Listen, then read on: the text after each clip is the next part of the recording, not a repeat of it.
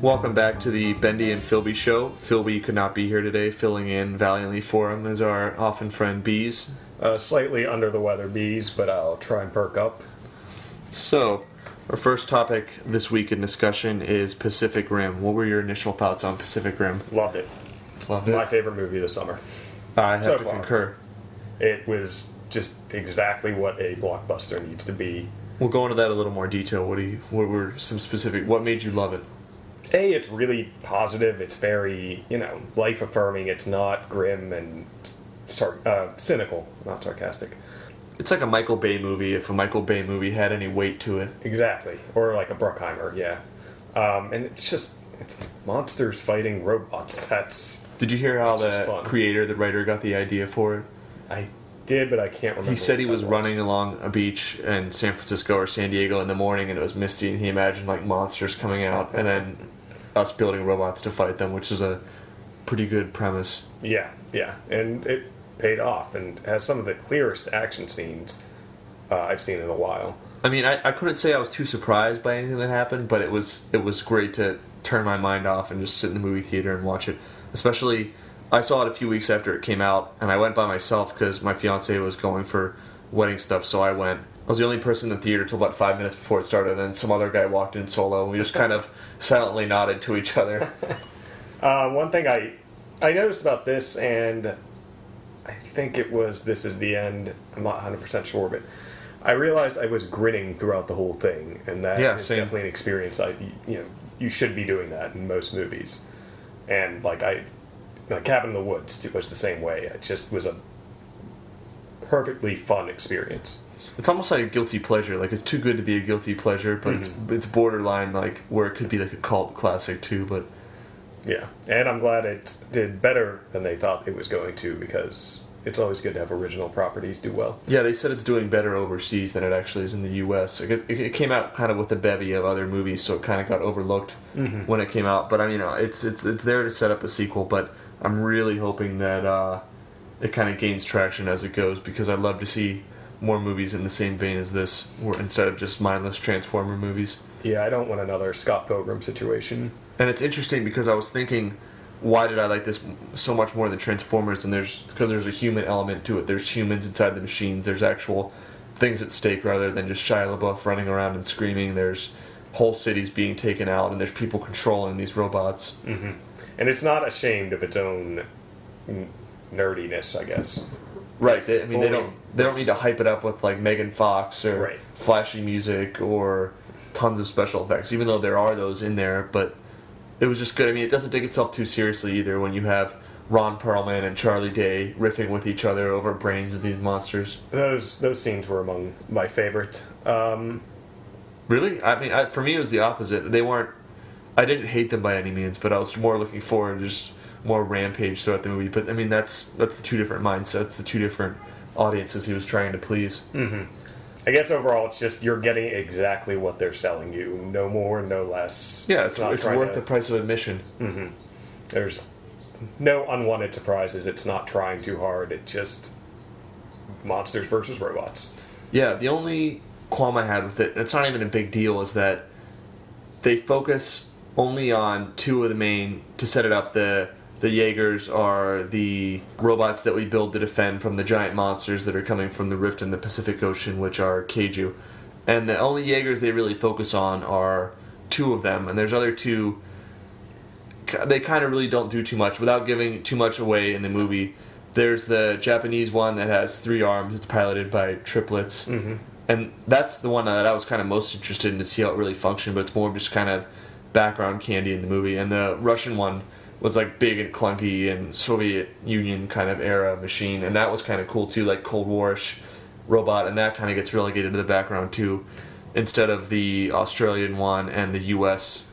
Jaeger. Mm-hmm. I would definitely have liked to have seen more of them. Maybe in a sequel we'll get some... yeah, I mean, if there's variety. a sequel or a spin-off, I mean, there's definitely room for it. I mean, the question is if they'll get the same budget to do it with. But you could see that they...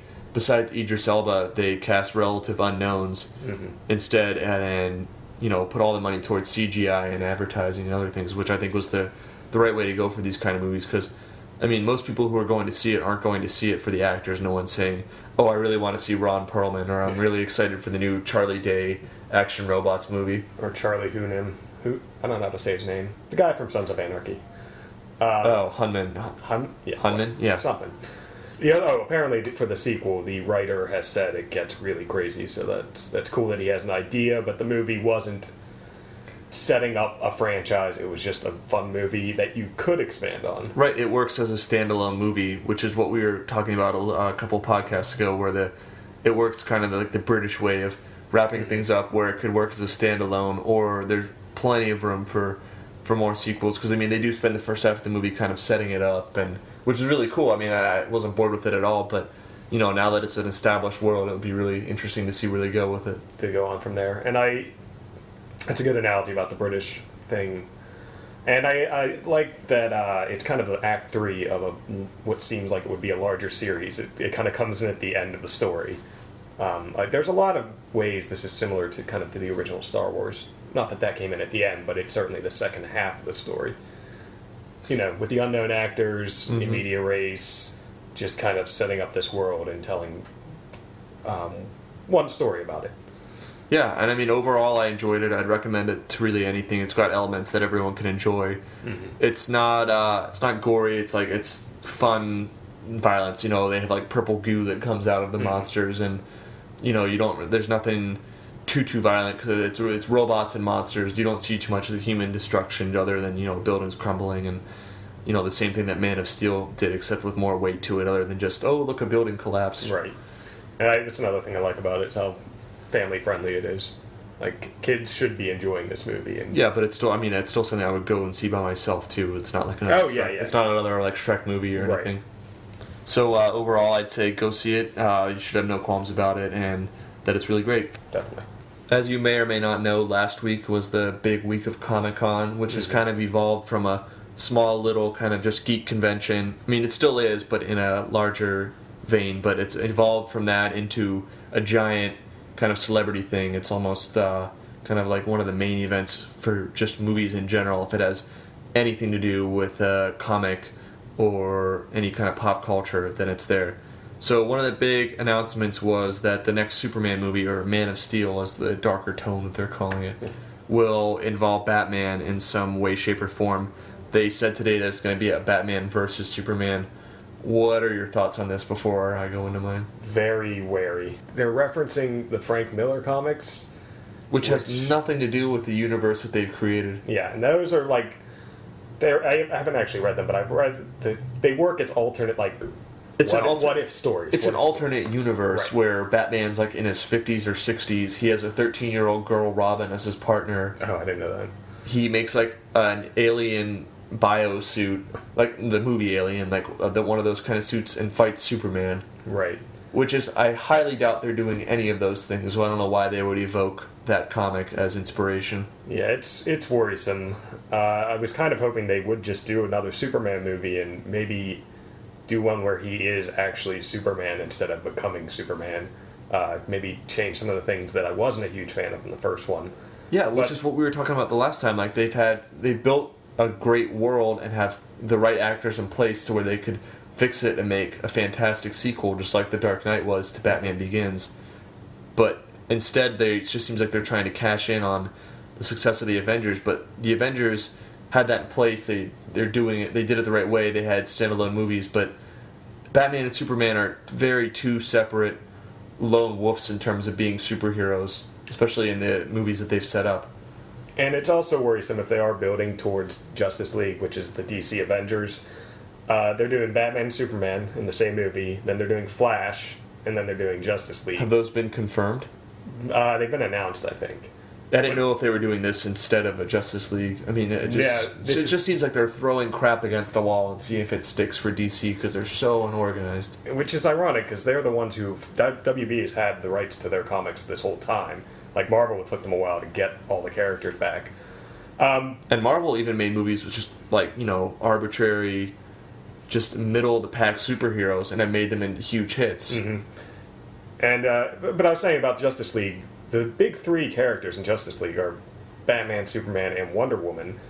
Now, I understand Wonder Woman's probably pretty hard to pull off, but you're cutting out one of the main characters. I think it'd be easier to pull off in different movies than it would be to have Batman versus Superman. Oh, I agree, definitely. And the analogy that I liked, I take no credit for it, but I really liked it, is that Batman and Superman together in one movie is kind of just like, you know, if Batman's peanut butter and Superman's jelly, those two things are great by themselves, but, you know, it's been tried before to have them both in the same jar, and they're terrible together. It's a terrible combination. Keep them separate but equal.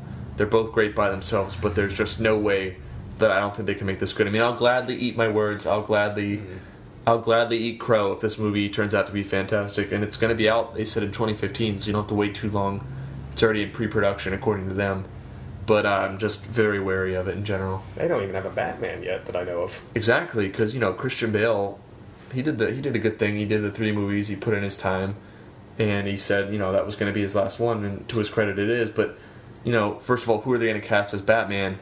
Is that guy going to be okay in a diminished role? Will there be future standalone movies? What if it bombs? What if it's terrible? I mean, you're putting a lot on this where they could have just had a second Superman movie. You know, there wasn't a clamoring for a new Batman. It was like the Spider-Man movies. They didn't need to reboot it right away for people to still enjoy it. Not that the rebooted Spider-Man was that bad. I still haven't seen it. I haven't brought myself to it yet. I mean, I think that's what most people think. Like, that's the reason why they didn't need to reboot that quick. There wasn't a giant urge to see these movies. Mm-hmm. And another thing, the Chris Nolan's Batman is good, but it doesn't quite fit with the rest of the DC universe. Like, I don't see Superman really Right, working. he was all supposed to be a lone wolf. Christopher Nolan has said as much. I mean, he's producing this movie, but that's basically a name. Right. So they can say, from the creator of Inception and The Dark Knight, come sit your asses down in the movie theater to see this movie. Yeah, the DC, or rather Warner Brothers, really... They don't really have a game plan, it seems. Screwed the pooch. Yeah. On the other hand, there's Marvel, which once again has stolen the show at Comic-Con. But I guess we can start with Thor 2, since that's next. Yeah, I mean, Thor 2 looks good. I really don't have too many complaints with the first one, other than it's just kind of hokey, but that's the way it is. I mean, they're making a world of gods, so I mean, How serious can you be with that? And I guess this one's going to be more in Asgard, so it's going to be much bigger, much grander in its scope, rather than just a fish out of water story. There's Captain America 2, which is going to have like a 70s espionage vibe, like 3 Days of the Condor, which sounds amazing. But it is present day, though, right? It is. It's present day, but the storyline revolves around the Winter Soldier, which, if you've seen the first Captain America movie, his best friend, Bucky Barnes, who kind of becomes his crime-fighting partner, gets tossed out of the train, assumed dead for this long, comes back as kind of a Cold War villain, as the Winter Soldier, and, you know, things go from there. But also in the movie is Robert Redford, in some capacity, which really hasn't been too much announced yet. And Frank Grillo, who was in The Grey, I think, is playing a villain called Crossbones, which should be interesting. Especially since I think Crossbones killed Captain America at one point. Yeah, and it'll be interesting. I mean, I know both of these movies are probably going to have multiple villains.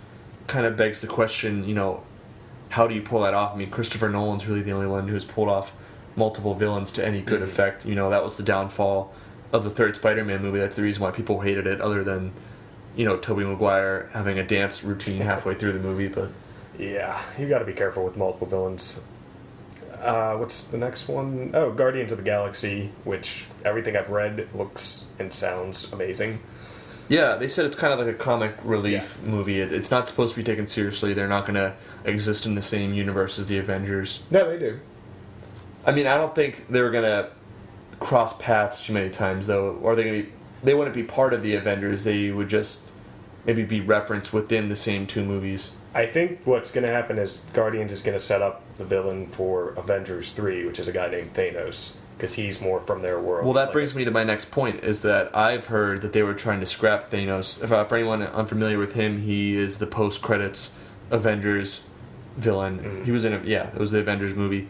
But they're saying that maybe they were having doubts about having him as the villain, which is why they're having the Age of Ultron now. Because he hasn't been referenced at all, you know, in Iron Man 3 or anything else, and there's no indication that that's what it's going to be in the next Avengers movie, since the Age of Ultron, from as much as I've read, which isn't much admittedly, but that's a completely different storyline. And I think they're not actually doing that storyline, they're just using that title, because I've heard that storyline's pretty bad, actually. But that's why I think Thanos is going to be in the third one. He's pretty much the big, heavy hitter. In one of the comics, he basically gets a glove that makes him a god and kills off half the universe's population with a thought. And all these heroes have to team up and try and fight him, and they pretty much all get slaughtered. Right. I mean, Joss Whedon has definitely said that the stakes are higher, bigger, big. More than just putty people, aliens that are just threatening New York. That And Ultron go down pretty easily. He's a big threat. It's basically someone else came up with this, but it's Avengers versus the Terminator, just a big, terrible robot. Right, which is what I would pay to see, and it's nice that I liked how Marvel Studios and Robert Downey Jr. worked out a deal where he didn't want to make standalone Iron Man movies, but they're at least going to have him back for 2 more Avengers movies, which is great because you don't want to get away from him as a character, and you don't want to start recasting him already when he's still willing to do it. The word is they're going to kind of shift focus, and a character named Doctor Strange is going to kind of take on that leader role, and they supposedly want Joseph Gordon-Levitt. That's what I was going to say. Yeah, he was. But that'll be interesting if they get him. Will DC consider him as Batman? Which I've heard no indication that they will, but he'll kind of be the first cross-platform DC or DC to Marvel Studios in both movies. That would be interesting. But I would be all for him as Batman. I don't mean to backtrack, but I thought he did a great job. I thought that was the best possible way to introduce a new Batman, how they did it at the end of Dark Knight Rises. But, I'll be interested to see where they go. Yeah, it's going to be exciting. Let's talk a little bit about Breaking Bad now. You've seen you kind of binge watch the series. Yeah. You're just watching it now. You're 2 away from being caught up. What are your thoughts on the show? Because I've sung its praises for years when I mean like a year and a half that I binge watched it. But I really like it. I'd say it's at least a top 3 show on television. I'd say it's a top 10 show of all time.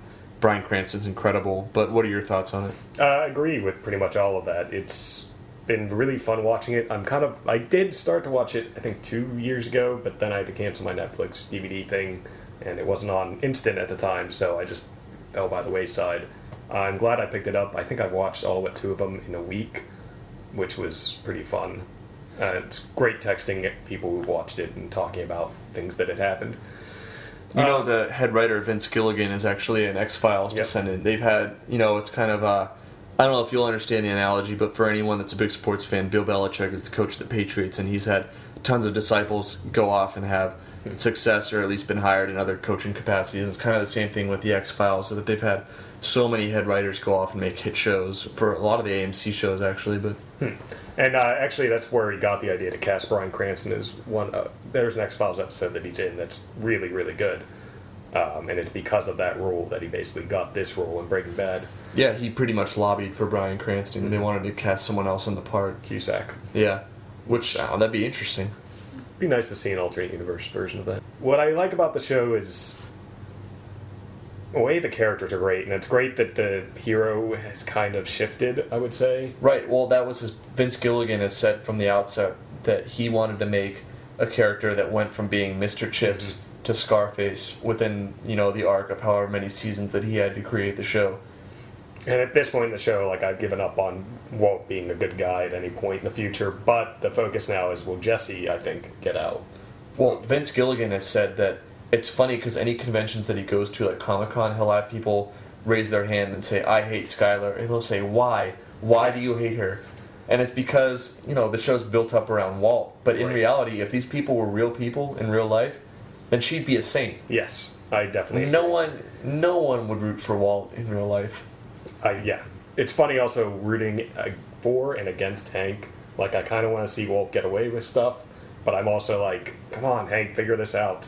It's kind of like, do you watch the new show, The Americans? No, I have not seen that yet. That's kind of the same deal where it's on FX, and it follows the plot of 2 agents from the Soviet Union during the Cold War. They're living in D.C., they have a family, and their friend is an FBI agent, so it's right under his nose, but they're carrying out, it's actually very well written, but they're carrying out all these different missions, and you want to root for them, but they're the bad guys, they're blowing up U.S. agents. It's the same deal with Breaking Bad. Well, like Alias too.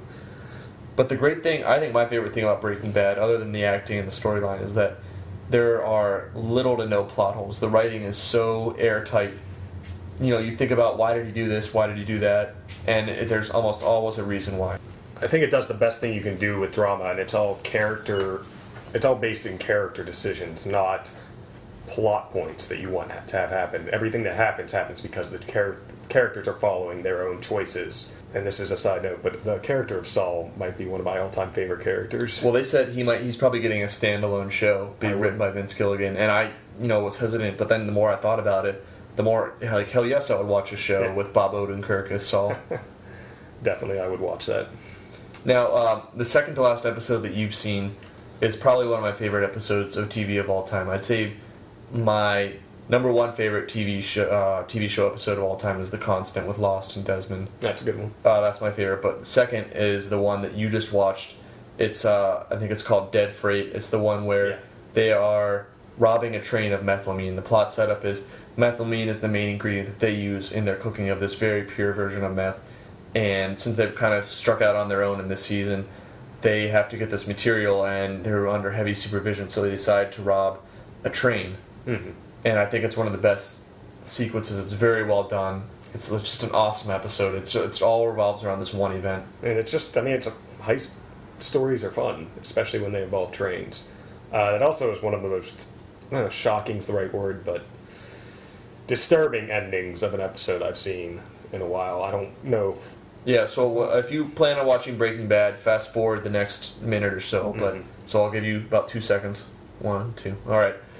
So basically, they've heisted this train. The episode opens, by the way, with this kid in the desert on his bike, and he finds a tarantula and drives off. Yeah, they do the cold open on most episodes with what's going on, and then they resolve it by the end of the episode. Right, and then at the end, they just pulled off this heist. Everything's great.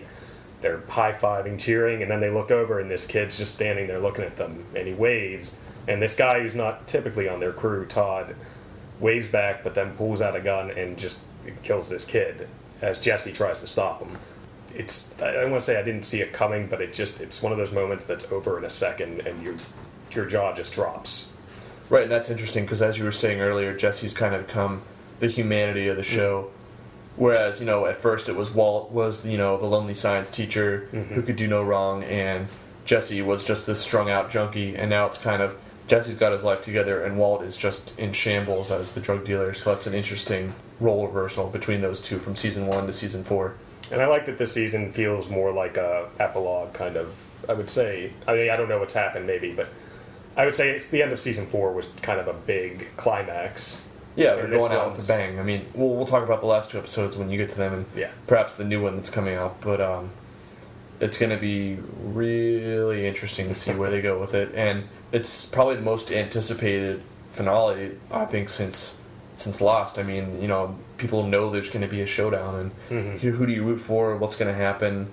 Is there a good way to end it? Other than, are people going to be happy if Walt dies, gets thrown in jail? If he gets away with it, is that a good ending? I mean, how do you have some really creative writers? Do you think it's going to be pretty disputed how it ends? Like a Sopranos type thing? No, I don't think it will be. I mean, they've always been such strong writers, and they tie up things. They're not. It's not like like an HBO show where they'll leave it up to the audience to decide what it's going to be. I don't think they're going to leave any room for debate on it. It could be something where they're questioning, if he's still alive or if he got away, but I don't think they're going to be questioning what just happened. They'll be clear on the events. Yeah, at least I think so. Yeah, I'm looking forward to it. How many episodes are left? Well, you have to catch up on 2 more, then you'll be caught up on the half season, and then it will premiere, I think, next month or, in a few weeks, but not for a little while. Okay, I guess now we can talk about movies that are coming out. I'm not sure when for some of these, but within the next month or so, they're summer movies. Yeah, number one for me is The World's End. To me, Edgar Wright has not slipped up once yet, knock on wood. And this one looks very funny. I've heard really good things, that it's not just funny, but also kind of maybe emotionally intense at times. Well, to set it up, it's Simon Pegg and... Simon Pegg's like all washed up. Are they 40? Yeah, they're the guys from Shaun of the Dead and Hot Fuzz, and he wants to get all his old drinking buddies together to complete a what do you call it? A pub crawl. Yeah, pub crawl that they have in their old small town in England. and they're all like successful and doing well, and he's just a mess. You should have the pub be the Winchester. Yeah, I wonder if it will be mentioned actually. So they get together and they start doing this pub crawl, and I guess there's like a robot apocalypse. Is it robots? I don't know if it's clearly stated what it is. It's something. Something attacks them, and they, of course, have to fight it off and save the world. And it looks just as good as Shaun of the Dead and Hot Fuzz have. So I'm really looking forward to that one. I've heard good things. It's been released in England already. So yeah, has it received good reviews there? I mean, I know that they were at Comic-Con too, promoting that. I haven't actually read any reviews, but I've seen like retweets of people. I mean, I'll still see it regardless. There are two guys that I'll see like pretty much any movie that they make, regardless of critical reviews. Well, let's see. What else did you have? You have Gravity. Gravity, which I just saw a new preview for, but I would say it looks terrifying. Yeah, it's basically open water in space without sharks. Now this is Sandra Bullock and George Clooney. Yeah, which I still haven't really seen George Clooney in the previews, but he's kind of like the premise is Sandra Bullock. They're both up in space on some kind of space station doing repairs. They get hit by some kind of shrapnel or asteroid. Sandra Bullock loses her harness, goes flying into open space. Is as much as I know. And I believe she's in orbit around the Earth. Yeah. So it's terrifying, especially if you have a thing about heights like I do. It's also directed by Alfonso Cuarón. Cuarón, I think that's how you say it. If you've definitely seen at least one of his movies. He's directed the third and possibly best Harry Potter movie, The Prisoner of Azkaban, and he also directed one of my favorite movies, Children of Men.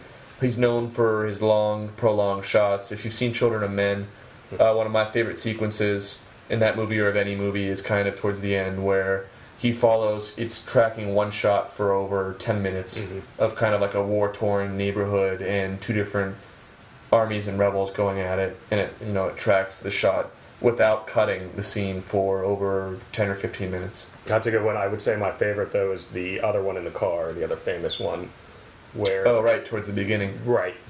It's the same kind of thing, like they're in a car and they're just attacked by a mob, and it follows the inside of the car for another 10 minutes. And then that's kind of what he's known for. They said this movie's a lot like that too, where but it's open shots in space, so multiply that by 10, and that's probably what Gravity is. Do you know how he recreated weightlessness? I read something.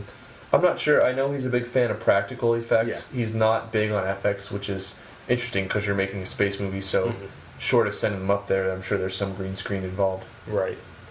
What is the third one I have on there? Oh, Elysium. Elysium by Neil Blomkamp? Yeah, I can't do that one. He did District 9 a few years ago, and this is his second movie.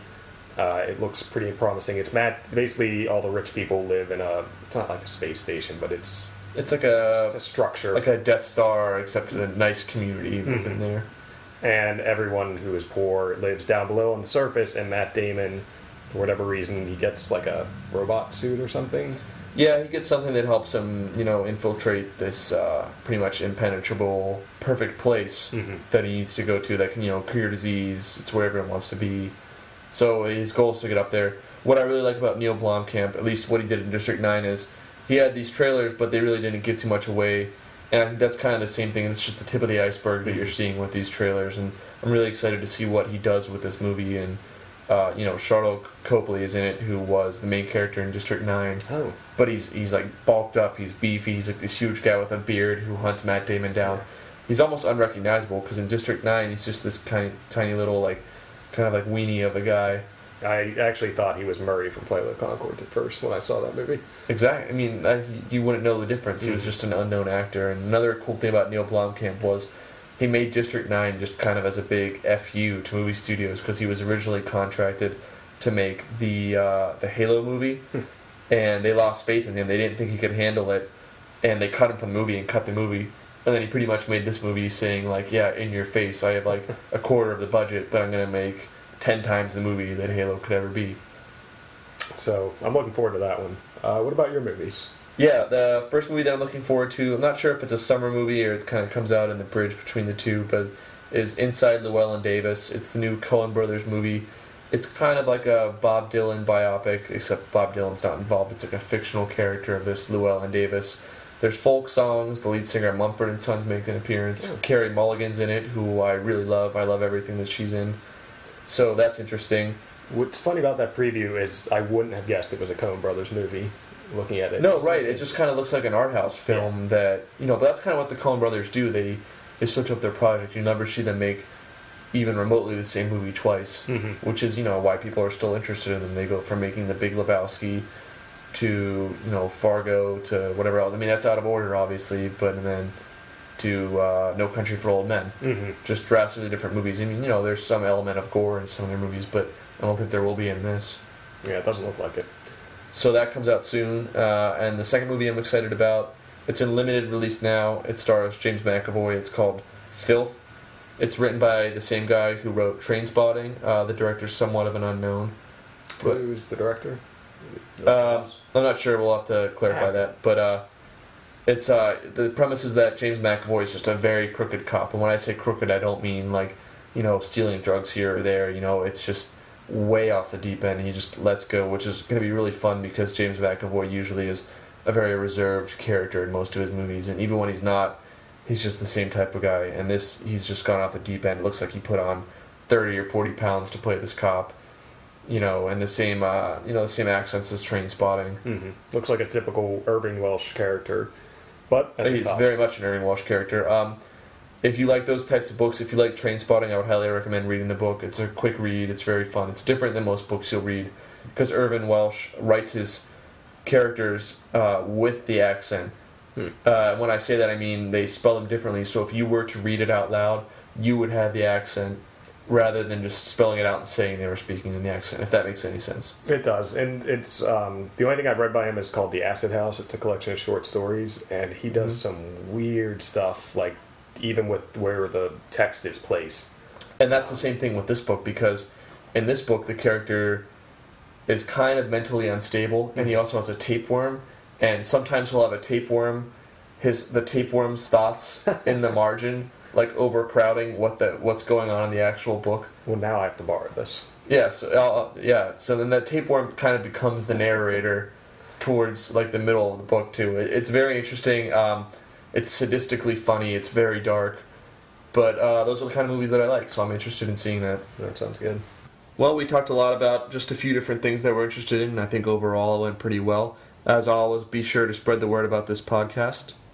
And I'm going to go back to my original tagline because I kind of panicked and grabbed whatever I could last time. So whatever you do, take care of your shoes. Keep it sleazy.